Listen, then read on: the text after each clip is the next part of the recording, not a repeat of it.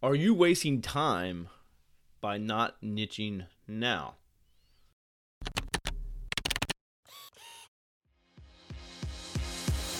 Hey there, I'm Kevin Daisy. And I'm Eric Olson.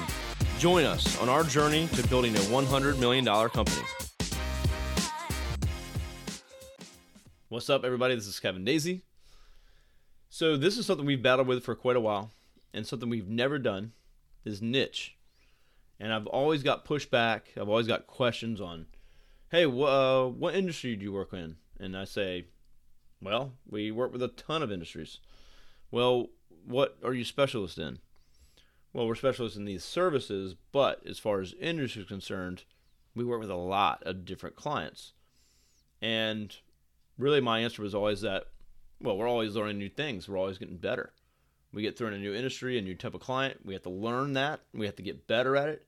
And that helps us stay on our toes. It allows my team to do something different. And so that was my response. But I know that has hurt us and is really probably stunted our growth a little bit. We're not niching. And I've already talked about this before. It's put out everywhere. We've changed our mission statement, things like that. But we've picked the 3 segments. And it took us some time to get there. We had to have the data. We looked at all our clients. What's our best client? Where do we do the best work? Who do we get the best results for? And then where's our revenue at? And then we looked at some other factors like who's our, what clients do we like the best, that we work with the best.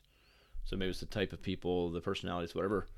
And those tended to be in the 3 categories of home services, medical, and law. So now that we've chosen those, what does that mean? Well, that means we can get very versed in those languages and communication and the verbiage and understanding of each of those kinds of businesses. Our people and the operations team can talk the talk. They understand exactly what that client needs if they're in that segment. Versus if we had 30 or 40 different industries, you never really figure out what this client does or doesn't do. So you're always asking stupid questions like, so tell me about your business so we can understand it better. I don't want that. I want, oh, you're an HVAC business? Oh, we got 30 other ones. We understand exactly your business, how it operates, your seasonality, everything. And then we can ask questions more like, so what kind of maintenance program do you have? What kind of co-op do you have from your manufacturer?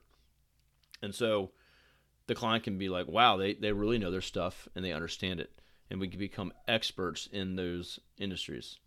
So that's what we've done. I know we're going to see massive growth from this, and I'm really just upset that we didn't do this sooner. Of course, it took us some time to figure this out. I think what we did was good. It allowed us to see the playing field and to figure out where we want to be and to have the data to back up choosing these 3. We also had the pandemic, and we know that these 3 were fairly protected. And so that's another good sign that these 3 are good to go with. So think about who you work with. Do you niche? Do you not niche? And for us, we're not going to niche, but we're going to segment. So that's my big thing right now is segmenting and not niching. And one day, maybe there'll be a winner.